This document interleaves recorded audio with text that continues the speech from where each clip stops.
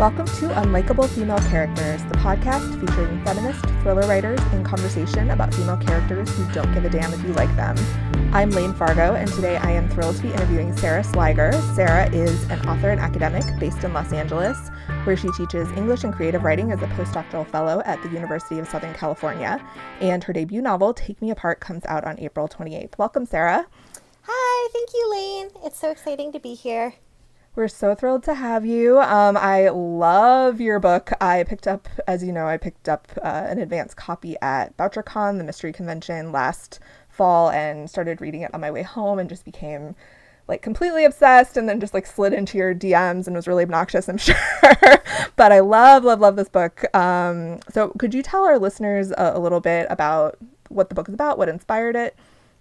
Yeah, absolutely. And also just to say, it was not annoying at all. I always love being told that my book is great. I appreciate that so much. It's so kind. So my book is called Take Me Apart, and it's a literary thriller about an archivist who becomes obsessed with uncovering the mystery of a photographer's death. A photographer from the 1980s who was sort of known for these really feminist and controversial artworks, and who then sort of died in this mysterious way. So it sort of goes back and forth between the archivist story and the photographer's story, which is told through the kind of documents that she left behind.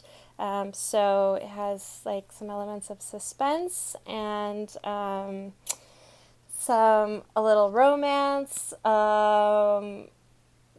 What else would I say about it? Yeah, I mean, I feel like those are the main points. And it's set in Northern California, and it has this like kind of very atmospheric setting that I like to kind of call the beach gothic theme. Oh, I love that. That's perfect. Yes, yeah, we should definitely talk about the gothic themes, because that was something I picked up on immediately. Like the romance in it is very gothic. The sort of love interest, Theo, who's the son of the photographer, he's like, I don't know, this is like the kind of man I love to read about in fiction. He's all like intense and brooding, and he has secrets, and he's like, don't go into this part of the house, but he won't tell her why. Like, I love that shit. Yeah, in real life, you're like, maybe I don't actually want to be with a brooding, person who prevents me from going into parts of the house. But in fiction, it can be very appealing. Yeah, in fiction, absolutely. Yeah, like in real life, I like nice guys. My partner is the nicest guy in the world, but in fiction, I love that. Like, there's a moment earlier on in the book where Theo like grabs Kate's wrist and is holding onto it, and I was like, oh, this is so hot. Yeah, I mean, I definitely think there's something very sort of sensual and intense about his secrecy, and you sort of know, I guess, from the beginning that there are some really high stakes for him and what he's hiding because of this like kind of trauma that he's experienced related to his mother's life and death. And so you sort of have some sense of that in the beginning, and I think that is appealing as a character, and it's also like attractive in an individual because you just have that sense of like intensity and sort of something being really important to him. So are you a fan of some of the Gothic classics, or was there anything that was, because I was thinking of Jane Eyre a lot as I was reading your book, although he's a much nicer guy than Rochester. Rochester's actually kind of terrible. Yeah, I do think there's like some elements of Jane Eyre there in terms of like, so Kate, the archivist, kind of goes into and is working out of Theo's house with his like two kids there. So there's this sort of like governess element there, even though she's not at all like in charge of them in any way. So I would say definitely like Jane Eyre and all of that kind of like super atmospheric Gothic fiction like Castle of Otranto or even Northanger Abbey, which is a satire of it, but still has that kind of like dynamic. And then also I love the Gothic aesthetic in like Southern Gothic literature and the kind of like New England boarding school Gothic sort of theme like you sort of see in The Secret History, which is set in like a college in Vermont, The Secret History by Donna Tartt. And so those sorts of like moody, atmospheric books where there is this really complex, dark setting and like old buildings and this kind of like thread of violence that runs through everything is always really interesting to me. And it does seem like you can transport it to any setting. Like you were saying, this is sort of beach gothic. And then I've seen there's a book coming out in a couple of months called Mexican Gothic that's like set in Mexico, but is a kind of traditional sounding Gothic novel about like a young woman going to a mysterious house. And it's interesting how these things can be carried out in any setting because it's really about like fear and desire and all these things that are translatable in a lot of contexts. So, like, another thing about the Gothic that shows up a lot in your book is we often see in Gothic stories mad or unstable women who are locked away or institutionalized, not believed. So, as you know, this month on the podcast, we're talking about the archetype of the hysterical woman. And I think you have some very interesting depictions of this in your book because both Kate, the archivist, and Miranda, the photographer, struggle with mental illness in various ways. So could you talk a little bit about that? Yeah, definitely. It was really important to me in writing this book. I guess, I think the thriller genre has, well, I mean, since the beginning of Gothic fiction, as you're saying, like, there's been this kind of theme of women's mental illness at the sort of center of a lot of suspense fiction and crime fiction. But I also feel like even in the past 10 years, in particular, there's been a kind of a twist toward like women's mental illness being kind of like a plot point almost. And so basically like creating an unreliable narrator and having that be like kind of like the gimmick. And I guess like in some works it's, really successful and done thoughtfully. But I also think there are books where it's like, mental illness is sort of treated as a gimmick or as like a kind of one note experience.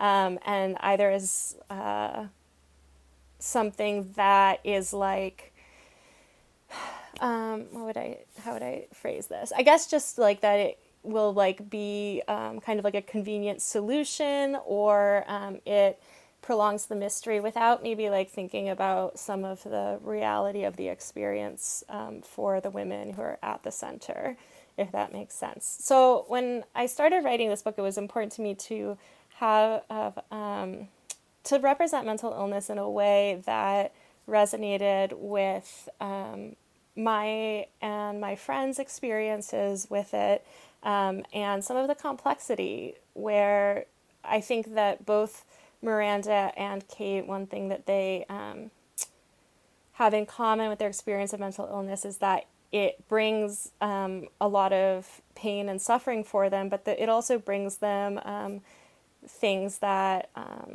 that are positive, that feel like joy or creativity, and there's sort of this real mixture of experiences that I wanted to kind of elaborate on and pay tribute to.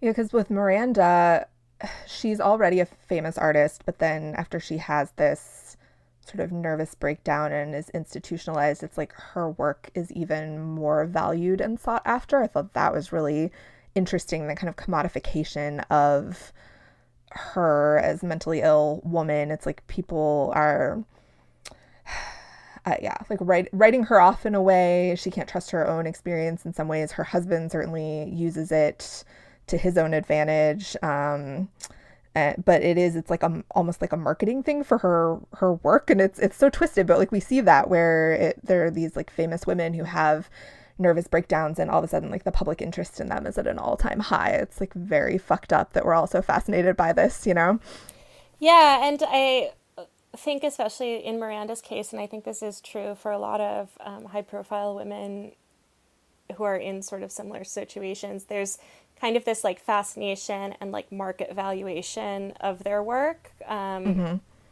there's like the illness seems to bring something really valuable or priceless and energetic to the way that their work is kind of consumed and discussed.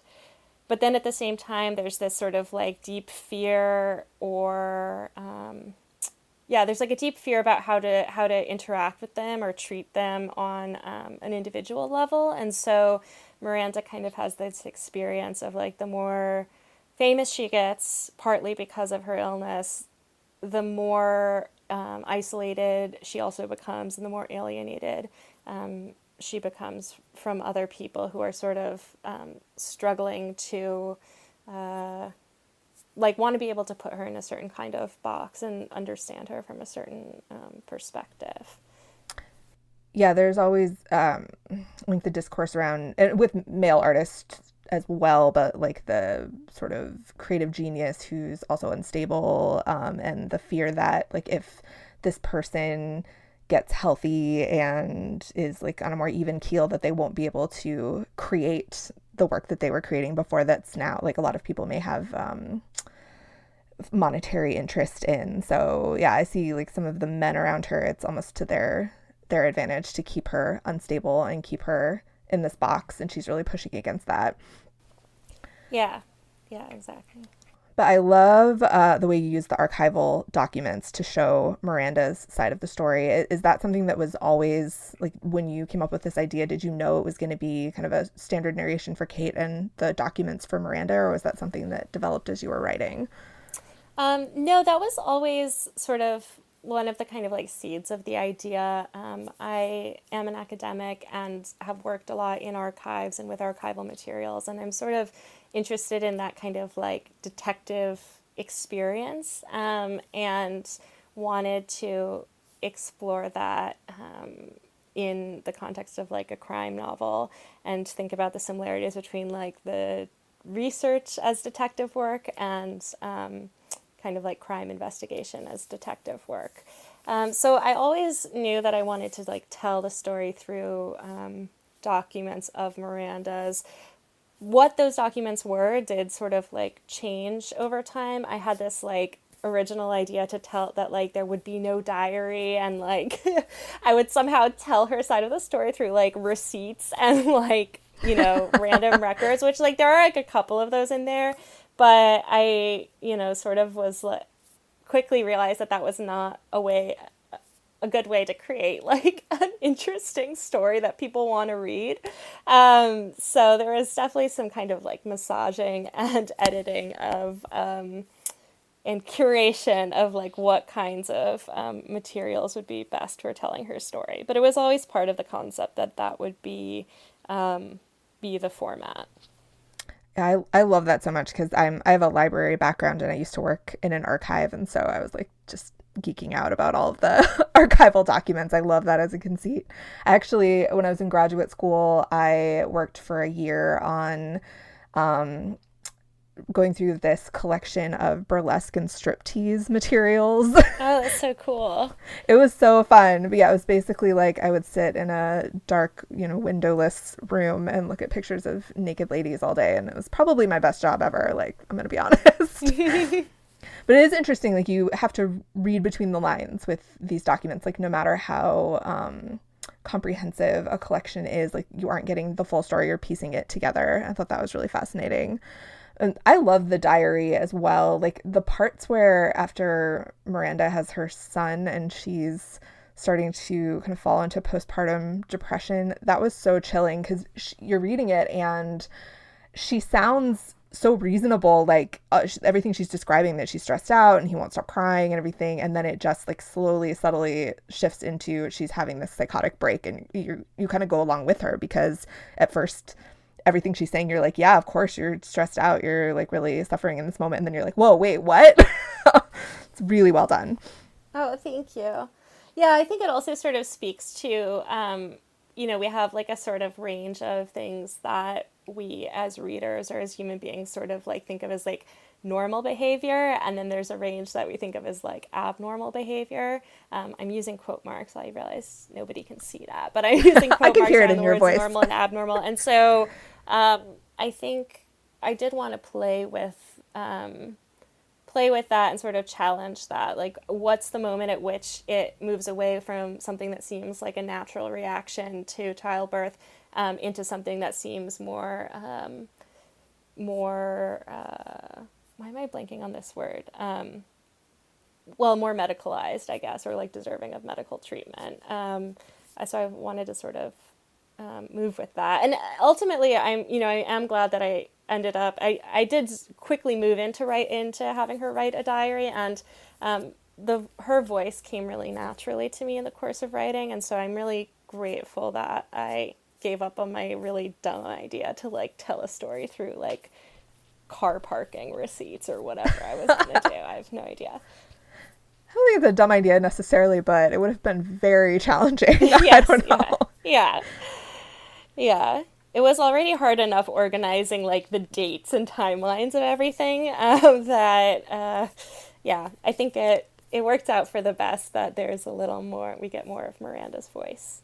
Mm-hmm. Yeah, I think you gave your copy editor a workout with that, I'm guessing. Did you get a lot of notes at that stage? I know, my poor copy editor. It's like, but, the copy editor was wonderful and caught some amazing things that were, embarrassing for me, but really glad that they caught. It is hard because, like, keeping track of the dates throughout in the organization, but also as I was sort of writing it and trying to figure out like where the plot would intensify for each, because there's sort of these two interlocking narratives. I would try to like move a scene around for pacing, and then I would have to like completely rework the rest of the timeline because if you're just writing in like third person, you can like massage it a little bit, but if it's like a diary or something, everything has an exact date, so you really have to think through like how many days would something take, or like what would this particular day of the week or time of the year be like. Yeah, we don't like to make it easy on ourselves, do we? No. So I would love to hear, just as a fellow writer, like more about your process for how you planned all this out and like how long it took you to write it. I'm just fascinated, especially with something as complex as this book. Yeah, I was talking about this to a friend last night. I think it took me maybe about 3 years total from the time I like started working on it to the time I like absolutely like finished copy edits. I already had an agent when I started writing it. So I signed with my agent on the basis of like another book. And then we sort of decided to put that one aside, and I wrote this one. So there was like some stuff that was, like a little bit sped up in that timeline. There wasn't the lull of like spending that time looking for an agent. So I would say about 3 years. And I had this, I think that I wrote the first few drafts way too fast, and I did end up regretting that because I had like always read all this advice like, oh, just like write the shitty first draft, just like get through it, whatever. But then I did that, and it sort of like committed me to certain decisions that ended up not really being like good decisions for the book, just in terms of plot and everything. There were like a bunch of different drafts that had totally different endings, and I rewrote the whole thing start to finish at least 7 times. Oh, wow. 7 different documents. So and we're talking about a book that like is like 110,000 words long, and so and like some drafts were more than that, and obviously this isn't even counting like all of the stuff that like got cut at various points. So like we're talking about like 1 million words probably, right? And I don't know that like all of those million words had to be written. I guess they did for the book to reach its final state, but I am trying I'm working on my second book now, and I'm trying to be a little bit more deliberate and thoughtful about the first draft, because I think I can sort of like push myself to write really quickly, but it doesn't always really end up being the most efficient in the long run. Yeah, it's hard because I always struggle with first drafts. I like want them to be perfect, which they won't be. They'll always suck. I know, it's so rude. Why are they like that? I know. But then if I try to kind of find a middle ground, because if I do too much planning, I get it almost is like my outline or whatever it is. It becomes this like perfect thing itself that then like the book can never live up to. I get like really obsessed with that stage of it. So it's like always about finding that balance where you can still be creatively free and generate new material, but you are like you said, being thoughtful and thinking about where things fit in. And yeah, I still haven't totally figured it out for myself. I don't think we ever do. You just figure out how to write the book that you're writing. Yeah, now, and I hopefully. think, yeah, exactly. I think that's true. I don't like regret any of like the decisions I made in writing Take Me Apart because I'm like proud of what it ended up being. But there were moments when I felt like I regretted the way I wrote it, I guess, like the process. But then, I recovered from those. Mm-hmm. I don't know if that answered your question really successfully about process, but No, totally. I mean, like we always talk about like, oh, your process, but yeah, it is kind of just, you're just like figuring it out as you go. I mean, that's what we're all doing.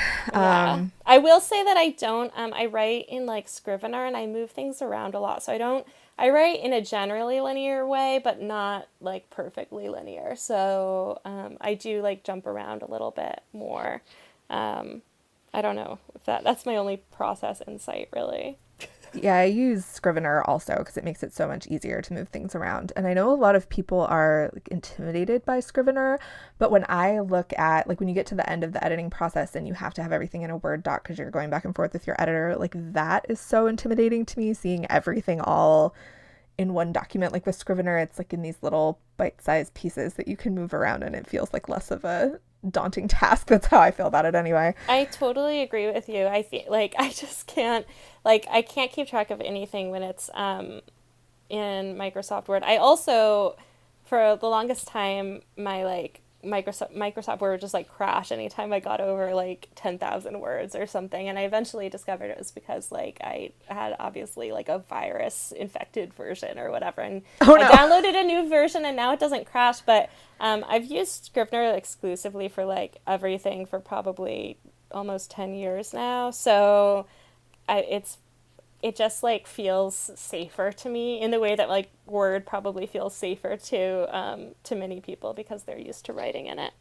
Yeah. I love in Scrivener, I'll like color code the different POVs and it makes me so happy. It makes it feel like it's organized even if it's complete chaos. It's sort of like archival documents, right? Because it's all this like chaos, but they're in like nice little boxes and folders and they're labeled.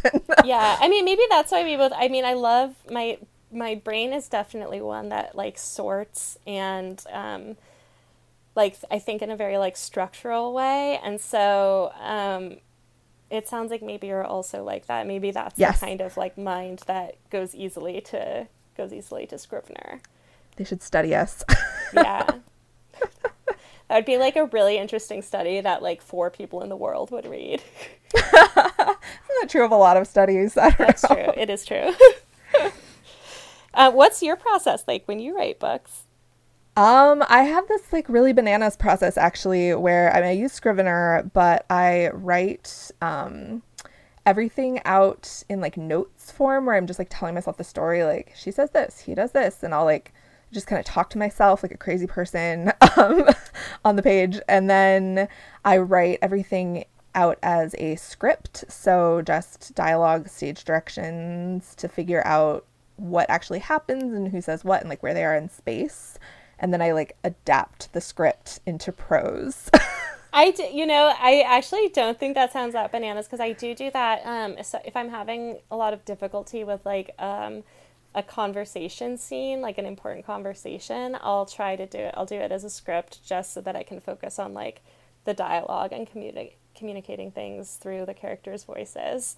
So I like that's that. awesome. That's a very cool process. I like the. I've never heard this thing at the beginning about like that you said about like writing it out to yourself as if you were talking to yourself. Yeah, I'll like write something and I'll be like, he says this. Wait, no, he wouldn't say that. He'd say this other thing. Like, and I just leave it all in there, like that whole thought process. I'm not trying to make it like pretty or like a synopsis. It really just, my entire process is based around like tricking myself into getting over the fear of that's like inherent in the whole creative process. Cause I spent so many years trying to write, and I was just such a perfectionist. I would write like one paragraph and then stop because it wasn't perfect. And so I have all these like tricks to force myself to write. That's good. Yes. I feel like I need more tricks. Maybe I'll try this. I like it. I've been like doing more plotting in like, I've been using Excel for plotting, which like I don't think anybody recommends that as like a plotting Oh, I tool. do that. Yeah, it's useful for like breaking down, especially like if you're dealing with like different characters who are like doing different things at different moments, and know different things at different moments in the story. I feel like it's really useful for sort of like charting that out or blocking it out a little bit. I do that, but I also, this is going to be like interesting to no one. I'm just realizing I'm like so fascinated by this, and our listeners are going to be like, Yeah. Excel, really? But no, I will, I make elaborate spreadsheets, but I'll also use in Scrivener, you know, you can set up metadata. So I'll like tag each scene with like who's in it and where it takes place and like the day and everything. And then you can look at it in Scrivener or export it to Excel. I did that once and I sent it to my editor, and I think she was probably like, okay, like, calm down. Like, well, Oh this is my my process. goodness. Yeah, that's so funny. I love that. I didn't even think about like exporting it from Scrivener to Excel. Um, I'm Yeah, gonna you totally can. investigate this. Yeah, this is fascinating. I mean, I won't be offended if you decide to cut all of this out if it is boring to people, but I think it's very interesting. I think And it's interesting. I like the window into people's creative processes because I feel like it gives me a sense of them as a person and as an artist, and also because I like to sort of just like steal mini tips and try to like adapt them in order to, yeah, to move forward myself. Yeah, I think I always like to hear about other artists' processes, even if they're not writers, because it just demystifies it. I feel like there's a lot of, I mean, that was something interesting about your book too, like seeing behind the scenes of Miranda and her work through the archival documents, because I think there is this like mystique around writers and artists, and we're all just like trying our best and don't really know what we're doing, and just muddling around with our Excel spreadsheets and Yeah, what just did you like say? Receipts. yes, yeah, exactly. I do I've been watching a lot of Project Runway recently, which I hadn't watched since like I don't know, like 2008 or something. Whenever it like I watched like the first few seasons of it, and I've been rewatching a lot of it, and I've become really interested in like the different designers' processes and sort of like seeing them unfold and the different ways they kind of like think about um, their garments. And they use a lot of words that are similar to words we use in fiction, like oh, like here's the story, or have to like edit it. And so like thinking about those parallels has been really interesting to me. So is that your like coronavirus comfort watching right now? It is, yeah. I mean, I've been finding it really hard to focus on things, which I think a Oh, lot of same. people are feeling. So I've actually, even though I have this like stack of books that I like really want to read, I just like have a really hard time focusing on reading. So I've been watching yeah, some more TV. Project Runway is like great because you know it has that like there's something about like the competition structure that is like can be kind of soothing if it's not like too you know like at your throat. And then we've also been watching Tiger King. Oh God, I keep hearing about this. Oh I my goodness. I don't understand. I mean, it's so wild. I don't even know how to explain it. We watched McMillions on HBO before, and which is also amazing. I mean, I think McMillions is like just like the way like it's just such a well done show. Also, but like the McMillions story takes like all these twists and turns, and you're like, oh, like we're on a windy road, don't know where it's gonna lead next. And you watch Tiger King and you're like, oh my god, like this car isn't even on a road. It's like turned into an airplane and it's just flying into the most wild land. Like, just like there's like sex cults and murder and like Oh my it's God. all around this like big cat community of like people who keep tigers imprisoned. And it is just like so strange. Yeah. I think I have to watch it just to know what people are talking about on Twitter because everyone is so obsessed with this, with the show.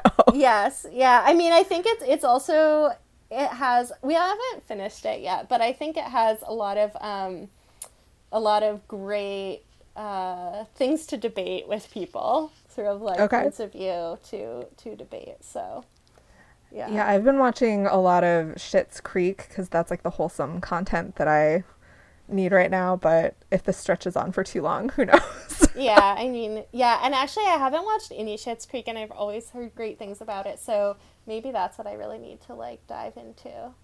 It is a delight. It is, especially the later seasons, because I feel like at first they were still sort of finding the tone. It's like a little bit more broadly comedic, and then as it goes, like you just I don't know. I love all the characters so much. I just want to spend time with them, and yeah, I don't know. Something I've been thinking about with all of the pandemic stuff as like someone who writes kind of dark and twisted books is like, are people going to want to read dark and twisted books? I feel like everyone wants fun, escapist, like Project Runway, Schitt's Creek, I guess, Tiger King. I don't know. Yeah, I mean, I don't know. I mean, and I think everything right now is extremely hard to predict in terms of like, I mean, just everything in the world is so hard to predict right now, and especially like what psychologically people will want to gravitate towards. But I do think that you know, genres like horror or suspense or thriller present like a darkness and then often have some, you know, some kind of resolution. Mm-hmm. It might not be like everything's tied up really neatly. It might not be that, you know, everything's like perfectly solved. But I think like there's something comforting and cathartic about having the darkness of that experience and then the resolution at the end that people will continue gravitating toward. And also, you know, sometimes, I mean, I love the romance genre and I love reading, you know, like lighter and happy books as well. But I also think that there can sometimes be something very, depending on like, you know, what state of mind I'm in that particular day, there can be something very jarring about reading something so light and comedic Mm-hmm. at the time, at like a time when, you know, you're worried about these like really huge questions of like survival. So I think it, yeah, I think there will still be a market for your dark books. I'll still buy them. And I'll say, like, even though your book has dark themes, obviously, as we've been saying, like, it doesn't have a dark feel. Like, you don't end it and feel like hopeless. You feel like very uplifted. At least that's how I felt.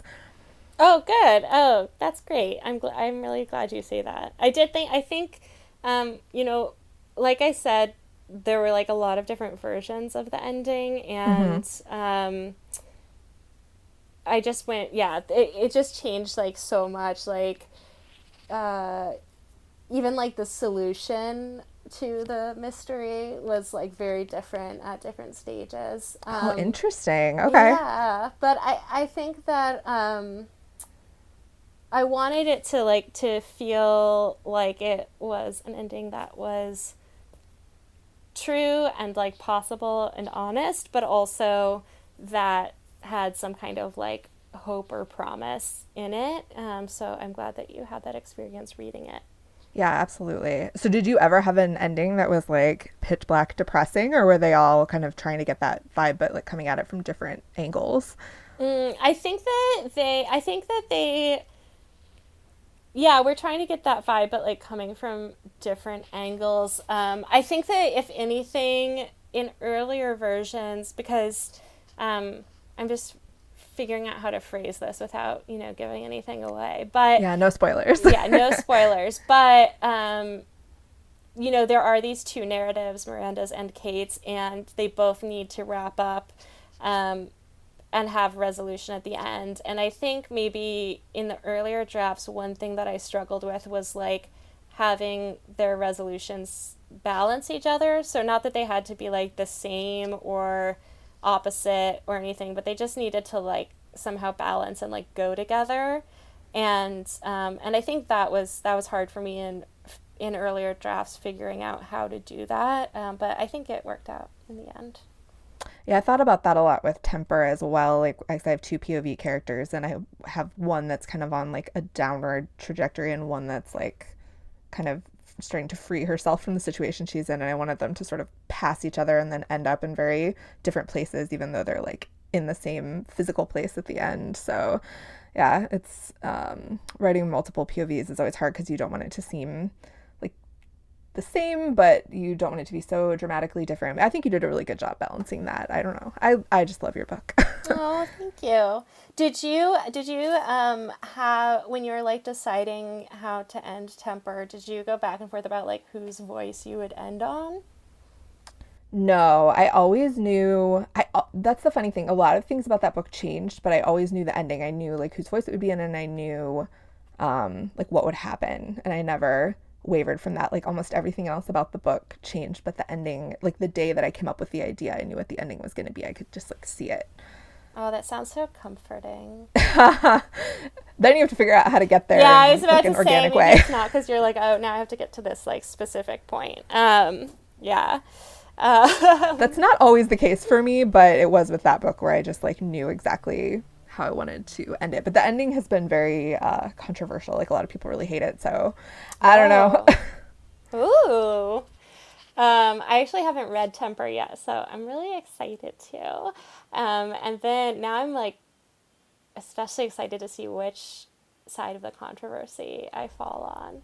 Well, let me know whenever you read it. But Which I hope will be really soon. Like I said, I've had a really hard time focusing on like any, like literally reading anything, which is so wild because I feel like reading has always been such a comfort to me in difficult times. But just the past like couple weeks, it's been hard for whatever reason. But Temper's definitely on my list, big time. well, I hope you enjoy it. But if you hate the ending, please tell me because I love hearing when people hate it too. Okay, great. You're so psychologically strong. That's impressive. I don't know. Like it's interesting to me. Like when people feel passionately, like whether they love it or hate it. That Yeah, I mean, I feel like controversy is all like the controversial ending that people debate. I feel like is the ideal in many ways because it is like so fun. It's just so fun to like discuss that at the end. Like literally yesterday or the day before, Angie Kim, who wrote Miracle Creek, and I were just like on the phone talking about the ending of Severance by Ling Ma, which I read over a year ago now, I think. And I think I read it before it came out because it was like my publisher. So I think I had an early copy and I like loved it.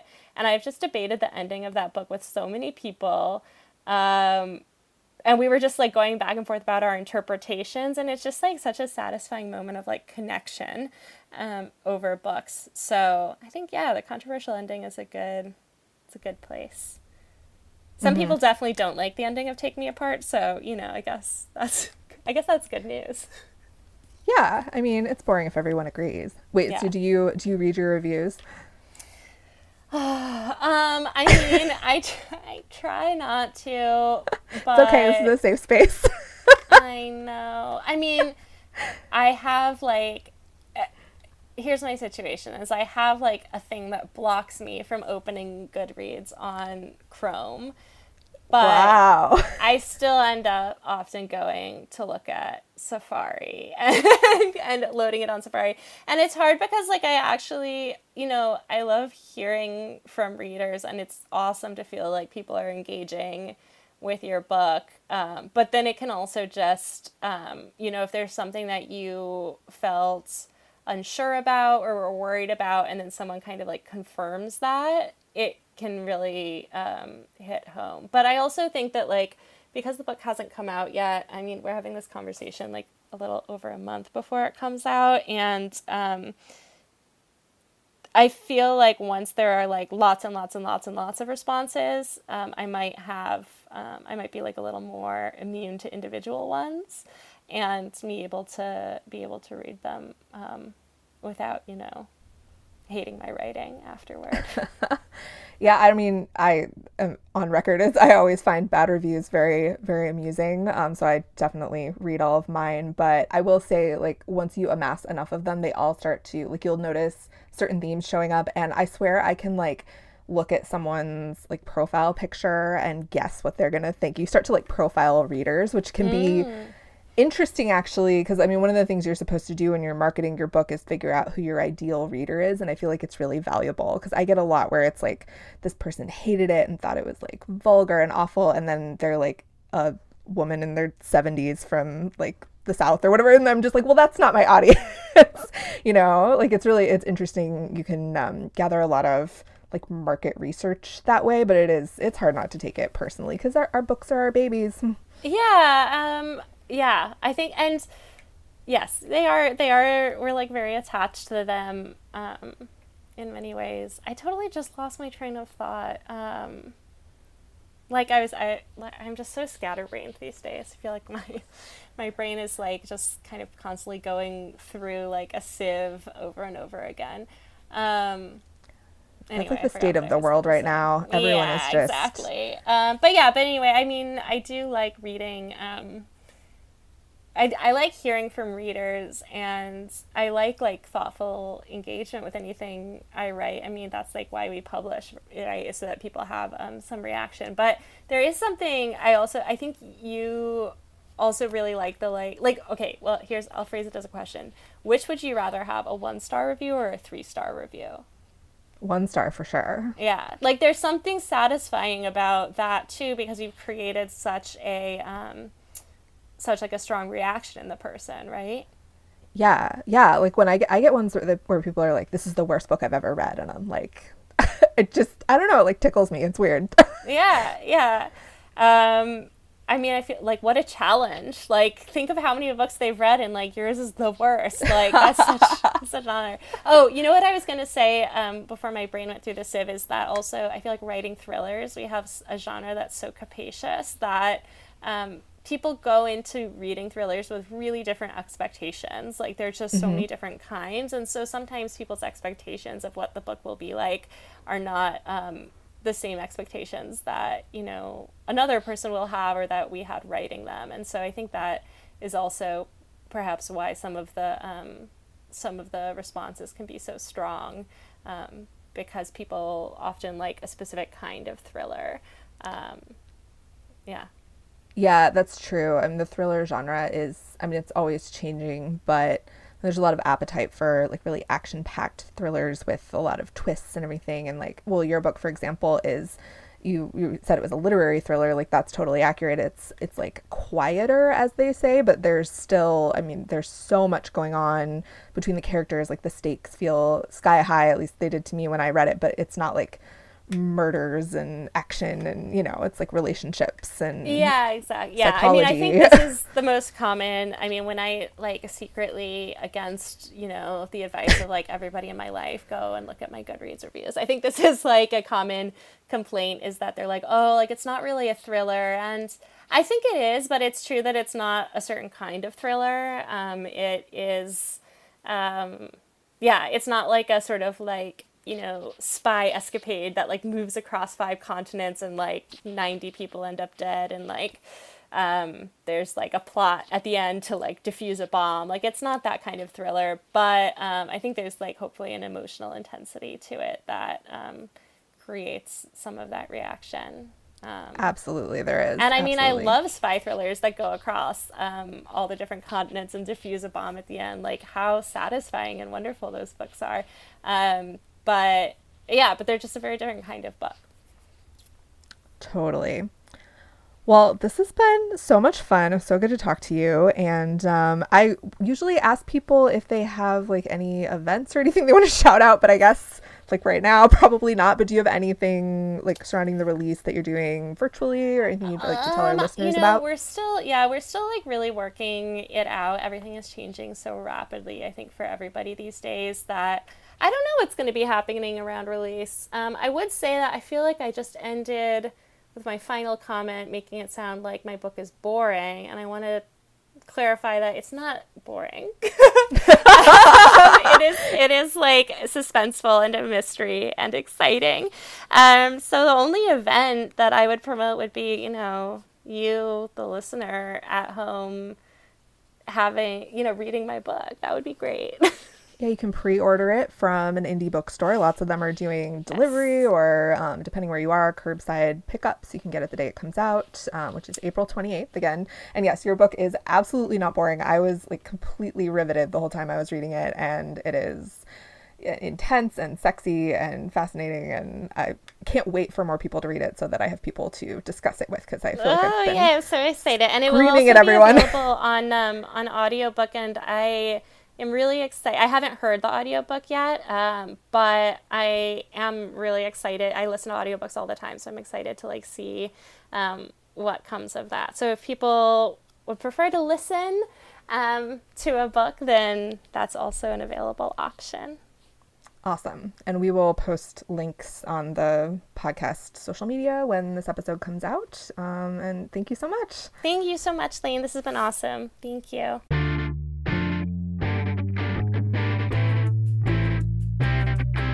That's it for this episode of Unlikable Female Characters. Don't forget to subscribe, and you can also follow us on Twitter at UnlikableFCPod for updates, book recommendations, and angry feminist rants. Our website is unlikablefemalecharacters.com, and we're also on Instagram at unlikablefemalecharacters. Thanks for listening.